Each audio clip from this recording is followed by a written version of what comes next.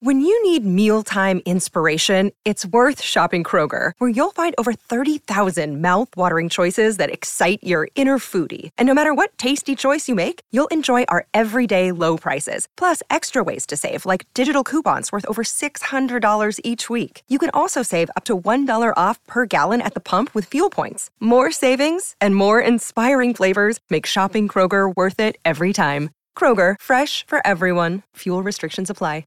Another day is here, and you're ready for it. What to wear? Check. Breakfast, lunch, and dinner? Check. Planning for what's next and how to save for it? That's where Bank of America can help. For your financial to-dos, Bank of America has experts ready to help get you closer to your goals. Get started at one of our local financial centers or 24/7 in our mobile banking app. Find a location near you at bankofamerica.com/talktous. What would you like the power to do? Mobile banking requires downloading the app and is only available for select devices. Message and data rates may apply. Bank of America N.A., member FDIC. This is what we call a three technique. This is what we call a three technique. On the Ride with Royster. Here we are in the last of the eighth, with the Red Sox trailing by 7 runs, with DiMaggio on first and 2 away. Bobby Doerr lined one of Munger's pitches over the left field wall for a 2-run homer. Now the score was 8-3. And did they rally to win? Or don't we know? We do not. Tune in next week and find out. I guess when you're that was from the 1946 World Series. I guess so when you're look looking that up. for, when you're looking for Bobby Doerr highlights from 1946, you can't be choosy. I right? love the old baseball Yes. highlights with the recreation and the clank. Tony O and Alberto? They do Tuesdays and Saturdays or Sundays, and when they're out of town, they do recreations. You're kidding? No, I did not know that. Yeah. I thought they did them. Understood Oh, Spanish, that's great. I love the recreations. Bobby Doerr, the oldest living Hall of Famer, age 99, has died. He died in Grants Pass, Oregon. He lived out there. Bobby Doerr was a second baseman, grew up on the West Coast, and he started playing professionally at age 16 for, the Pacific Coast League Jets. Before the war, maybe not before the war, but certainly into the 30s, was almost the third major league. You had no teams west of St. Louis.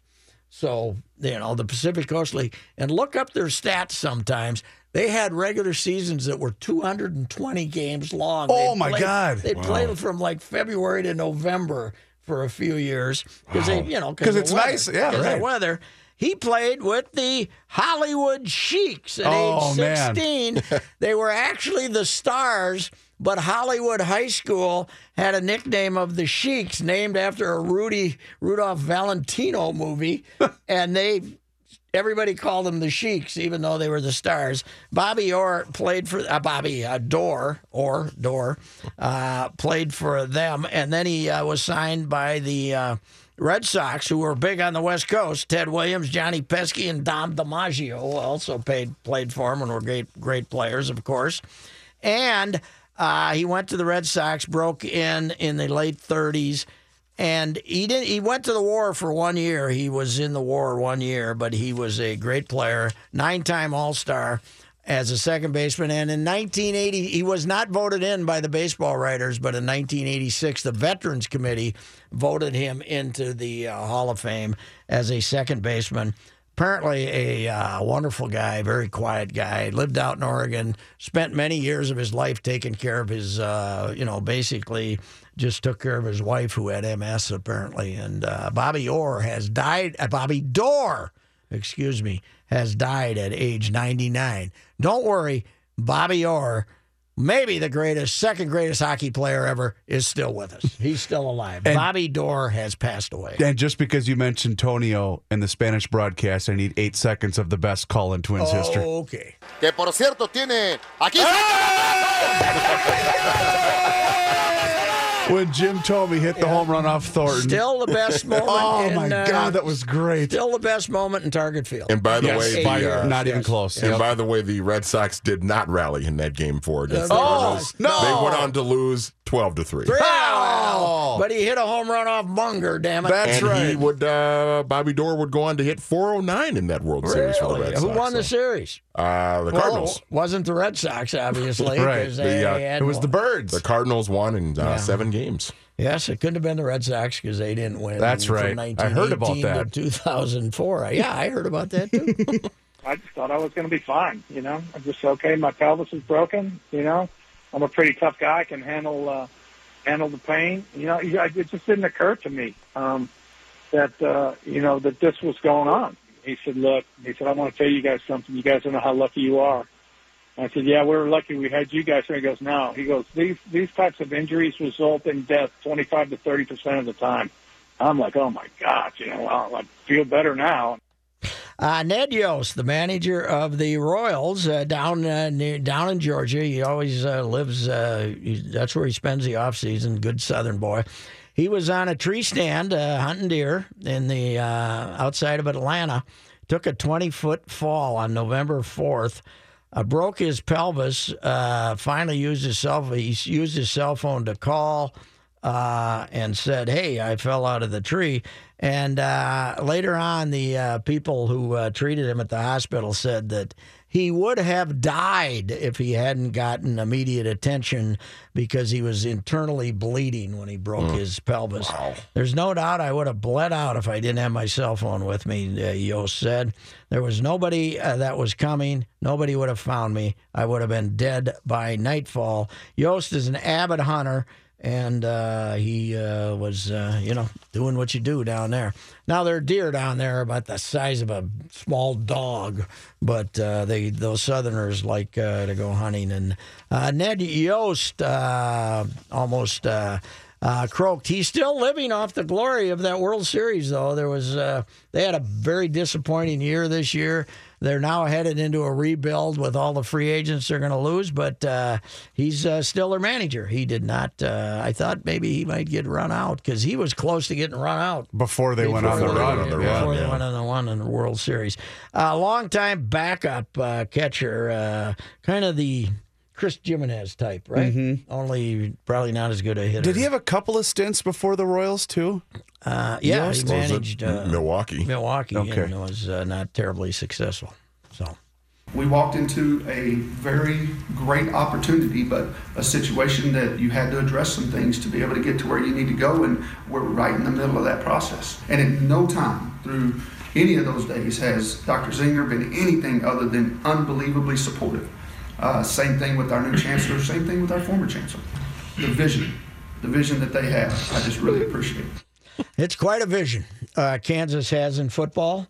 David Beatty, I take it that was football coach David Beatty at Kansas.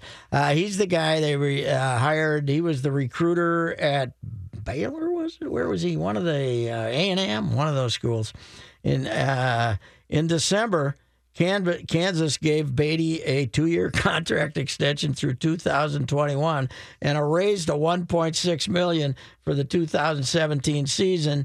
He had been probably the lowest paid coach in Power 5 football down there at Kansas, and for damn good reason.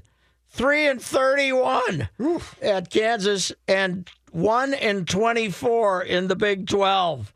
And yet today, the University of Kansas chancellor, on Monday, David Gerard came out and reiterated his support for David Beatty, University of Kansas. And you know what? In retrospect, Mace was a miracle worker. Yes, he was. He had him 4th in the country one year. But you know what this means? To grow, you must fail. And you know what? They should have. I wanted them to hire Clays when they were hired this guy. Okay. Because, they did well with a fat guy before. Yeah, Big Tracy would have been at home. Mangino did good, and then he went bad. But Tracy's affable in a quiet way. And that's home, right? Mangino was a jerk. Yeah. But he was a very good offensive corner. By the way, I stood behind him in San Antonio. And I was full-figured. You talking about Trace or Mangino? Mangino. Got it. covering the Final Four, San Antonio, the year Kansas won it with beat Memphis in the finals. Great Final Four. But he was sitting. They had the Alamo Dome there, and they have some temporary bleachers, and they had a path through there. Okay. I had no shot. I had no shot. I had to come back out, go down, and find a new path out there because he was standing there, and I think a size 2 gal might have been able to slide on by him. But you had. But a 300-pound tub from Minnesota trying to get by a 425-pound tub from Kansas. No shot. No. And I'll repeat, if you're listening and you want to get a visual of Mark Mangino, go to the Dan Le Batard Show Twitter page and look at the profile picture. It's a picture of Mark Mangino standing next to the Orange Bowl mascot. It's fantastic. I wonder what he did. I wonder if he's done anything, because there's no way he can still be with us if he's still walking around at that. He's on somebody's coaching staff right now. Yeah, I know, but I mean, he weighed 4 bills. Remember their T-shirts down there? Our coach can eat your coach. Well, there was one. Kansas was playing somebody, and somebody in the stands was holding up a sign that said "Mangino's thinking Arby's." What if Andy Reid hired him and Clays? Oh, Andy would look like the leanest guy you ever saw, for God's sake. And then they could hire the baby like Reid. Richard Pitino, right? By comparison. All righty, we'll be back with Rich again and talking NFL.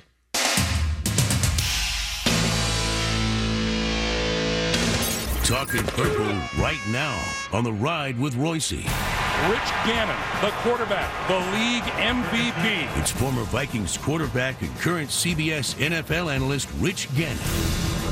Rich Gannon is with us talking Purple. The Vikings have a unique quarterback controversy. I was saying that most quarterback controversies in the NFL now are about who's the least awful. This one is who's better, Case or Ted? Which way should they go?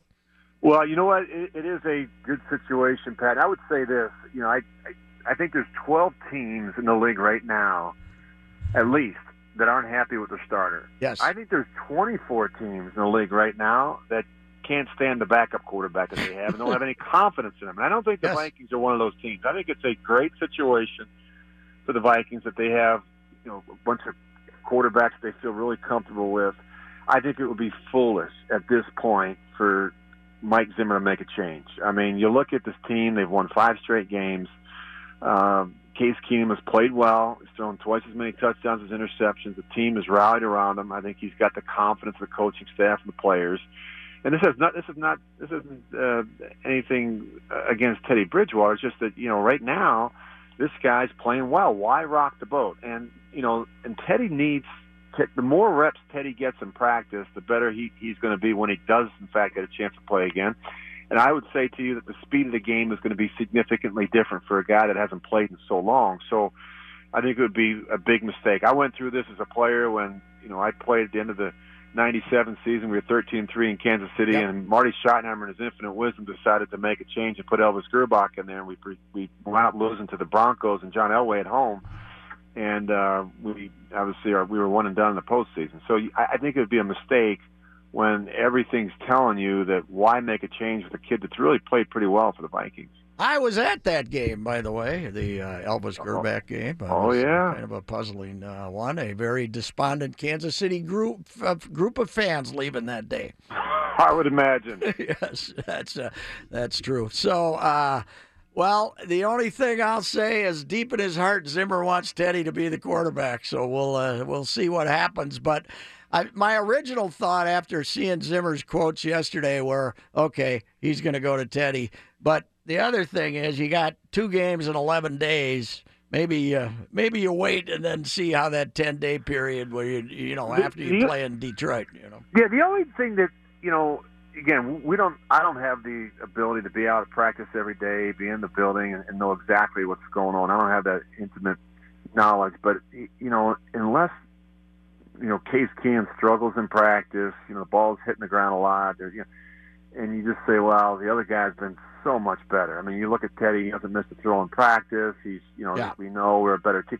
then at that point, maybe you say, we feel really good that Teddy's going to step in there and we're not going to miss a beat and he's going to play well. But if it's close and both quarterbacks are moving, throwing the ball around well, I don't think you make a change. I just, let the thing play out. I mean, that you got a great situation, but don't force your hand when you don't have to.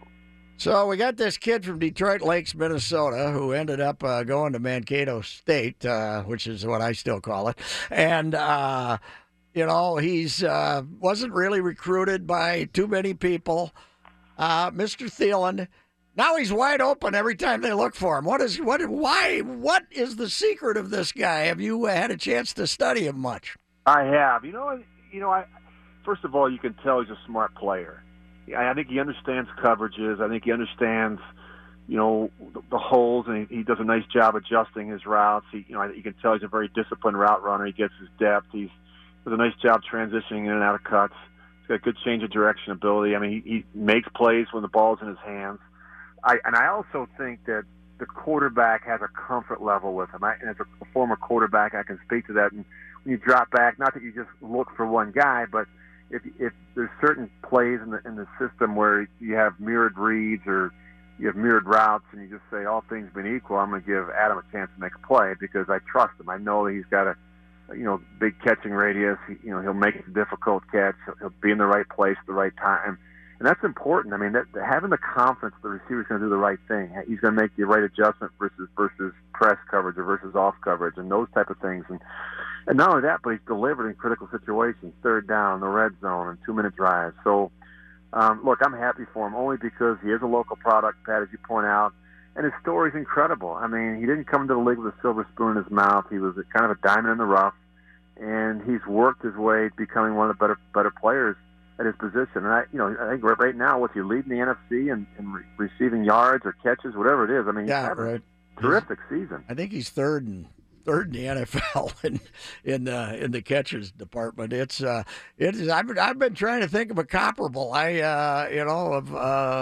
Certainly not in Viking history. I've been trying to think of a D2 guy that spent basically 3 years of his first 4 or 5 running down on special teams and getting in for a few plays. And it's nothing when you watch him. It's not like, oh my gosh, he's a 4-4 guy. He just he takes the top off the defense, or he's just it's just that he's ultra competitive. He's a gamer. He's a gutsy guy. He's tough. He does the little things that don't require a ton of talent, like blocking and catching and just hustling and doing And I think that he's won over the trust of his teammates, especially the quarterbacks, and that's so important at that position. Yeah, it's Shurmur's getting a lot of credit. Have you always been kind of a Shurmur guy as far as offense is concerned? I like Pat. I think he's fundamentally sound. I think he sees the game through the eyes of the quarterback. I followed his path. I mean, he's a guy that's been at this a long time. I remember when he was coaching Bradford with the Rams. I've watched him in Philly. I was covered him as the head coach in Cleveland, where he got a kind of a bum, kind of got screwed over there. But he's done a terrific job. And I think you look at what he did with Bradford last year when, they got him from Philly and they got him up to speed quickly, and he, really set a single-season franchise record of completion percentage in a season. And now you got another guy, and this kid's playing well. So I think it says something about the job that the coordinator's done, getting these guys not only ready but comfortable in the system. Yeah, and I think getting fired by the Cleveland Browns is almost a gold star, isn't it? I mean, that's like, you're right. I mean, the poor guy there now, Hugh Jackson. How about this, Pat? They're the only team in this NFL history to start 2 seasons 0-9. Mm-hmm. So he's 1-24, and he's obviously going to make it to the end of the year, but he's going to get fired. The front office is going to get fired. They're going to start over again in Cleveland. What a mess. Running that quarterback sneak down there on the goal line, I think he was trying to get fired and collect his money, but the guy won't fire him. Haslam won't fire him until the end of the year, apparently. Well, I don't think they have anyone else on the staff that they'd feel comfortable making the head coach, and so it is what it is. Some of these coaches, they don't hire the guy that they feel threatened by. They hire some young guys, and they figure, well, if I get fired, they're not going to fire me during the season because they're not going to promote one of these guys. You don't hire a Dick LeBeau or a Norv Turner because you know that if something goes south, that they'd fire you in a heartbeat and promote those guys. But some of these guys, I scratch my head at their thinking. How can the Browns have consistently built this absolute mess? It's just amazing how, their fans are afraid to stay away from the games that they might lose another franchise, so they still fill it up. But they've had, one playoff appearance in 23 years or whatever it is. Oh, it's terrible. And I haven't been to Cleveland this year, thank God, to call a game for CBS. But I would say that, you're right about the fans. They continue to come out, and if they could ever get a winner there, man, that would be an incredible. That's a total. They've got a good basketball program there, but it's a football town. They love the Browns. They come out and support them through thick and thin, and I think eventually they'll get it fixed. The owner has not helped. He's made some really poor decisions when it comes to hiring, particularly the general manager and the head coach, and of course they can't figure out the quarterback. You draft Johnny Manziel, and those type of decisions, they just continue to come back and haunt you. Hey, the Rams coming into town here. How good are they? They're really good, and they're number one in the NFL in scoring. They're just under 33 points a game. And someone asked me yesterday, what's the difference between Jared Goff this year and last year? I said, how about coaching? Rob Boris was a guy who was a tight ends coach that Jeff Fisher, in his infinite wisdom, promoted to be the play caller, and he just wasn't ready for it. And the team was bad, and they struggled. And poor Jared Goff went 0-7. He got a chance to watch Case Keenum, and they finally threw him out there, and he got eaten alive. He threw more interceptions than touchdowns. But this year they bring in Sean McVay. They bring in a really good left tackle in Andrew Whitworth. They go and get him a couple of receivers. Now all of a sudden the kid looks like maybe he's going to be a Pro Bowler. He's thrown 16 touchdowns and 4 picks, something like that. He's having. If it weren't for Brady, he's probably in the mix for for MVP. He's probably down the line. He's certainly in the top 10. He's had that kind of a year, and he looks really good. They've got a good running game. They don't shoot themselves in the foot, and they're playing pretty good on defense.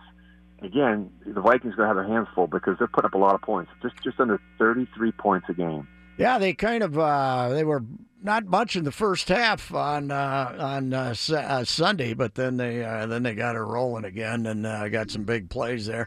Those 97-yard touchdown passes have a tendency to break a game open. They're good for your stats too. Of course, I never had any of them, but they do help and they help your yards per attempt. But yeah, the kid's playing well. He's got some size.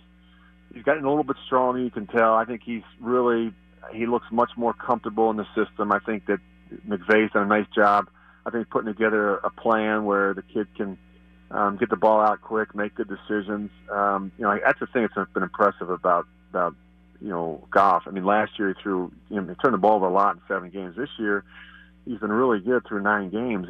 He's thrown just the 4 interceptions. He's taking care of the football, making good decisions. He's been better in situational football too, Pat. You look at those guys in the red zone and 3rd down and 2-minute situations. He's done a nice job moving the team. Hey, the storyline a month ago is, are there any good teams? Now you look at the NFC, Philadelphia, the Rams, the Vikings, Carolina's somehow hanging in there, winning games. The NFC's not bad.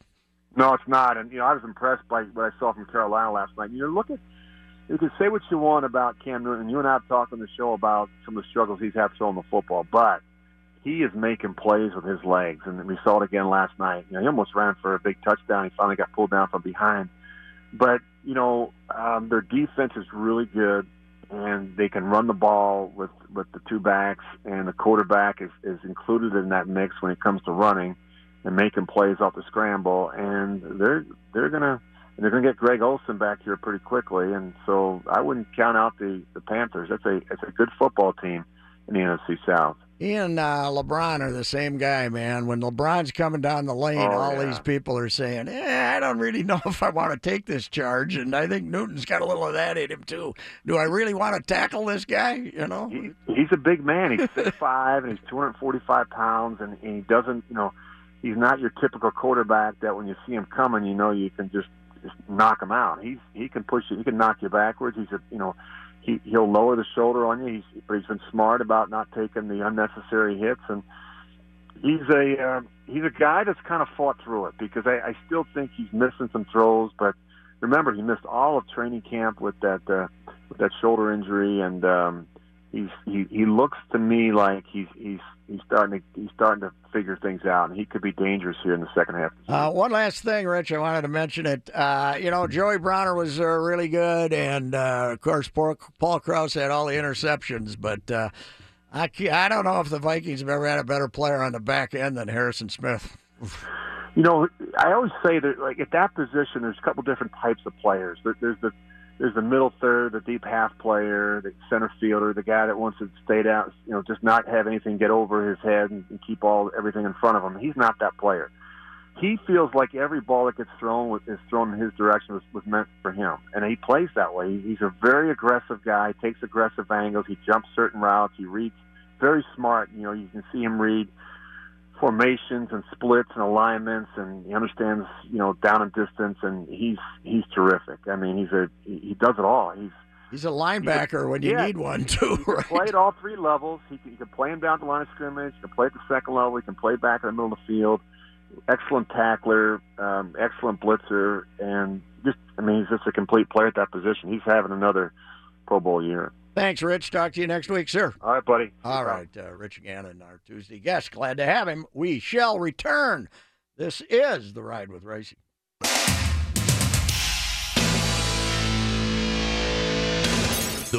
Here's Johnny Height with 3 minutes of a sports update. Uninterrupt us. Thank you, Patrick. This update sponsored by Office Depot Office Max. You've had a big year, so treat yourself to great deals on tech and furniture at Office Depot Office Max. You deserve it. Office Depot Office Max, taking care of business. The Vikings getting ready for Sunday's game against the 7-2 LA Rams. Now, we don't know if this means anything, but our guy Ben Gessling tweeting that Case Keenum will be talking with reporters tomorrow. Bum, bum, bum. That's, of course, the slot the starting quarterback usually talks with reporters Wednesdays. So we'll see what happens from there.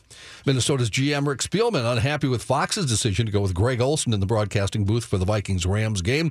Olsen, who's on injured reserve with a foot injury for the Panthers, can come back in Week 12 against the Jets. The Vikings play the Panthers on December 10th. Spielman reportedly said he thinks it's inappropriate for him to broadcast the Vikings game, but Fox says they intend to keep Olsen on the Vikings game, but with less pregame access to Minnesota. They're naming managers of the year this hour. The Twins' Paul Molitor, one of the 3 nominees for the American League spot. Unfortunately, the first half hour of the show dedicated to the National League. That award went to Torey Lovullo of the Arizona Diamondbacks. We will find out the American League winner within the next 20 minutes or so. Okay. I'm keeping an eye on it, John. Attaboy. Diligently. I thought you were just looking at your Facebook like usual. I'm betting on AJ. Yeah. They should take Lovello's award away, though, for those god-awful uniforms in Arizona. He had a very wily bench coach. Yes, he did. That's right. With an Apple Watch. Mm-hmm. Yes, right. Minnesota Wild at home tonight. They're playing the Philadelphia Flyers at the Xcel Energy Center. Good injury note for the Wild. Charlie Coyle did skate today ahead of the Philadelphia game. He broke his right leg back on October 12th, had surgery involving some hardware to reset his fibula. Coyle said he skated on his own Monday and once last week as well. The initial diagnosis was 6 to 8 weeks out, but Coyle's hesitant to put a time marker on a recovery schedule as to when he could play again. You know, I'm kind of fading because I didn't even consider going to the game tonight. Last time they were home, I was considering it. Now I'm kind of faded out. So. And the chief medical officer for the NFL defending the Indianapolis Colts treatment of quarterback Jacoby Brissett, who was allowed to come back into Sunday's game after a hit to the back of his head in the game against the Steelers. He was placed into the NFL's concussion protocol when he reported symptoms after the game. Dr. Alan Sills said all the protocols were followed. Sills added that Brissett had no symptoms and there were no findings during the game to prevent him from returning to the game. All right, Johnny, that was fantastic. Thank you very much. Yes.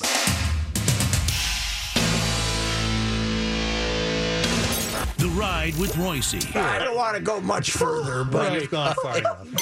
On 1500 ESPN. The Ride with Reusse now continues. Personal foul, 69, offense. He was giving them the business. It's time for late hits. You know what tongues are doing in the competitive world of Scrabble? Oh, I saw this. They are wagging. Alan Simmons, one of the game's top British players, has been barred from tournaments for 3 years after an inquiry concluded that he had broken the rules of the word game. And you know what he'd done, don't you, Reavers? I do. And Manny? He is accused of putting a hand with freshly drawn letter tiles back into a bag to draw more favorable tiles. He has denied wrongdoing, but he's not challenging the 3-year suspension. Now, is he pulling the Rick Pitino route where he said, I didn't know that was against the rules? Well, I know he's not really. He's not saying. They apparently kept this covered up. The punishment was imposed by the Association of British Scrabble Players, and they got to be some tight asses, don't you think? Oh, they take it very seriously. Association of British Scrabble Players. They didn't want to make it public, but it got out, and the New York Times has a story on it today. Nicky Hootson, who is overseeing the Broadstairs Seaside Special in southern England next year, that's a tournament, we should go, said the ban was not very positive for the game, and that's why most of us don't want to talk about it. When the news of the ban broke on Monday in the Times of London, Ellie Dangor, a leading figure in the Association of British Scrabble Players, said in a statement that Mr. Simmons had been a huge part of the game's development, and they're very upset about it. Simmons, 60, could not be reached for comment on the accusations, but he was ratted out for doing the following.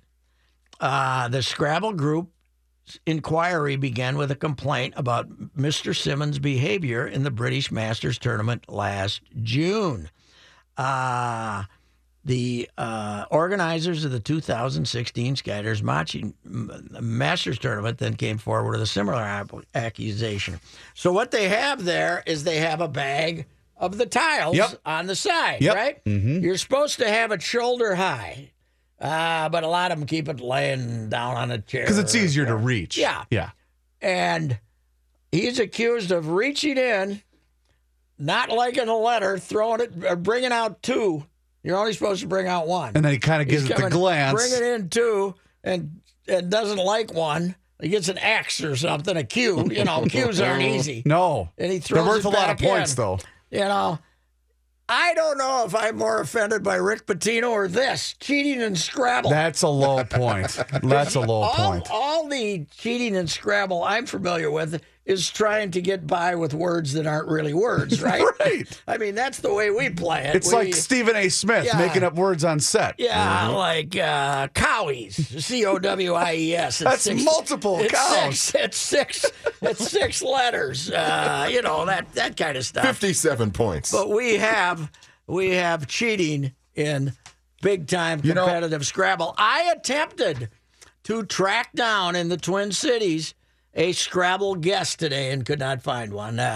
Do we have a local chapter? We have, we have some local tournaments, but every phone number I called was a home phone that's been disconnected because they all got cell phones now. Sure. You know, if I was Allison from the warranty company, I could have tracked down these people, but I'm not. I'm just a lowly old sport writer. Oh, my goodness. Cheating in Scrabble. What is this world coming up to? Jerry Jones has been threatened by the committee that's in charge of Roger Goodell's contract extension. And guess what? Jerry has said he will not back off. Dallas Cowboys owner Jerry Jones said he will not back off the threat of suing the NFL and several other owners if the compensation committee comes to an agreement with Commissioner Roger Goodell on an extension. He's served about 60%, roughly 65% of this contract. He has 18 months left. We've got all the time in the world to evaluate what we're doing. We've got all the time in the world to extend them. We just need to slow this train down and have a lot of time to discuss the issues at hand in the NFL and have a good, fair input from all the owners, which we're not getting. Jones said he has not received any cease and desist notice from the compensation committee.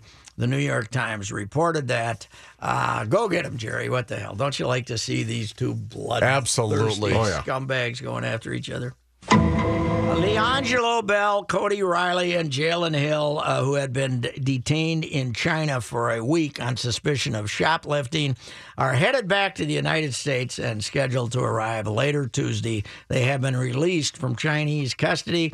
Apparently, the President of the United States made something of a... The players' return came hours after Donald Trump said that he was hopeful that they would be allowed to return after he had a long conversation with China's president. So the Trumpster Ken That's is what a he man does. of action. He resolves He gets issues. shoplifters out of jail in China. We should appreciate him for that. That is sure. Tonight, Wild at home versus Philadelphia. I'm very confused of why we have back-to-back games with the Flyers. Wasn't our last game with the Flyers? No, beat them 1-0? Saturday, was it Saturday when they played them? Didn't they beat them 1-0? And Zucker had the only 1-0. goal. Oh, right? okay. Was it? I forgot It was Friday or Saturday, Yeah, what the hell's wrong with these people? And the Timberwolves home against the Spurs tomorrow. I have a late-breaking item, Patrick. Okay.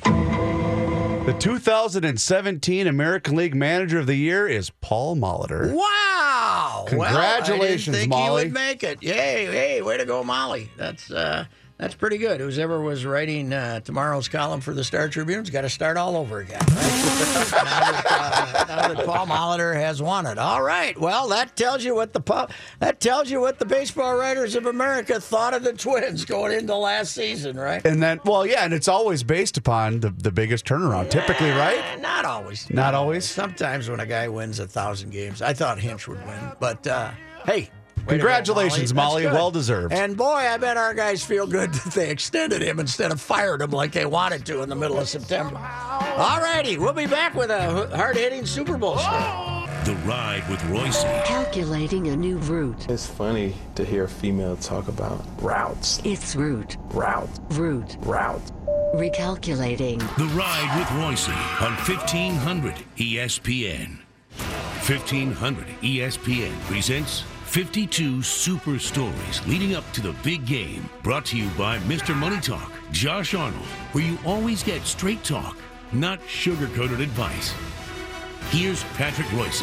We did this last week, talked to you about Bob McGinn's book on the Super Bowl, aptly named the Ultimate Super Bowl Book. It had its second edition published after the 2012 game when the Giants upset the unbeaten Patriots in Super Bowl 46 in Glendale, Arizona. That was also the last Super Bowl that I covered and among the most memorable. I'm looking forward to covering another one in Minneapolis in February. McGinn's book contains many top 10 lists, including the top 10 characters. That's probably my favorite list. And we went through the 5 through 10 last week, but I wanted to stop and get to my number one all-time favorite Super Bowl character, number 4 on McGinn's list, Thomas Hollywood Henderson, linebacker, Cowboys, Super Bowls 10, 12, and 13. After filling up every reporter's notebook all week long, Hollywood snorted liquid cocaine during the game from an inhaler that he concealed in his uniform pants. But what an athlete this guy was. He ran 4.3 as a linebacker, and they used to give him the ball on reverses on kickoffs. And he could have played anywhere on the field. Number 3 on the list of all-time characters, and he maybe should be higher, Joe Namath. The photos of Namath sitting poolside surrounded by writers and bathing beauties are enduring images of Super Bowl III. His guarantee of victory was the stuff of legends. I know we're going to win. I have that attitude. I feel that way, and it's not overconfidence thing. It's football sense. Namath has not been bashful this week, and he has said that the Jets are going to win. He doesn't even predict it. He said, I guarantee. And you know what? That game made the Super Bowl. The first 2 years, they weren't selling out, and then Namath came along. Number 2, Jim McMahon, quarterback, Bears, Super Bowl 20 in New Orleans. I was at that one. Boy, did he keep us moving. Mooning news helicopters, ripping Bears management, carousing on Bourbon Street, allegedly insulting the residents of the Big Easy. Each new day, a new headline involving McMahon. It certainly did. And number 1, Max McGee, receiver, Packers. First Super Bowl after an all-nighter with a blonde from Chicago. And then Boyd Dollar went down on the second play of Super Bowl number 1. And, of course, McGee had the game of his life to review. Here's the top 10 characters. Max McGee, Jim McMahon, Joe Namath, Thomas Hollywood Henderson, Fred Williamson, Shannon Sharp, John Riggins, John Matuszek, Dwayne Thomas, and Brett Favre. If you want to read Bob McGinn's football coverage these days, just go to Bob McGinn Football, MCGINN. It's a very well-done website that I have started to follow. 52 Super Stories continues next week. Brought to you by Mr. Money Talk, Josh Arnold, where you always get straight talk, not sugar-coated advice. And for more details on Super Bowl 52 coming to the Twin Cities in 2018, sign up for the host committee email at mnsuperbowl.com.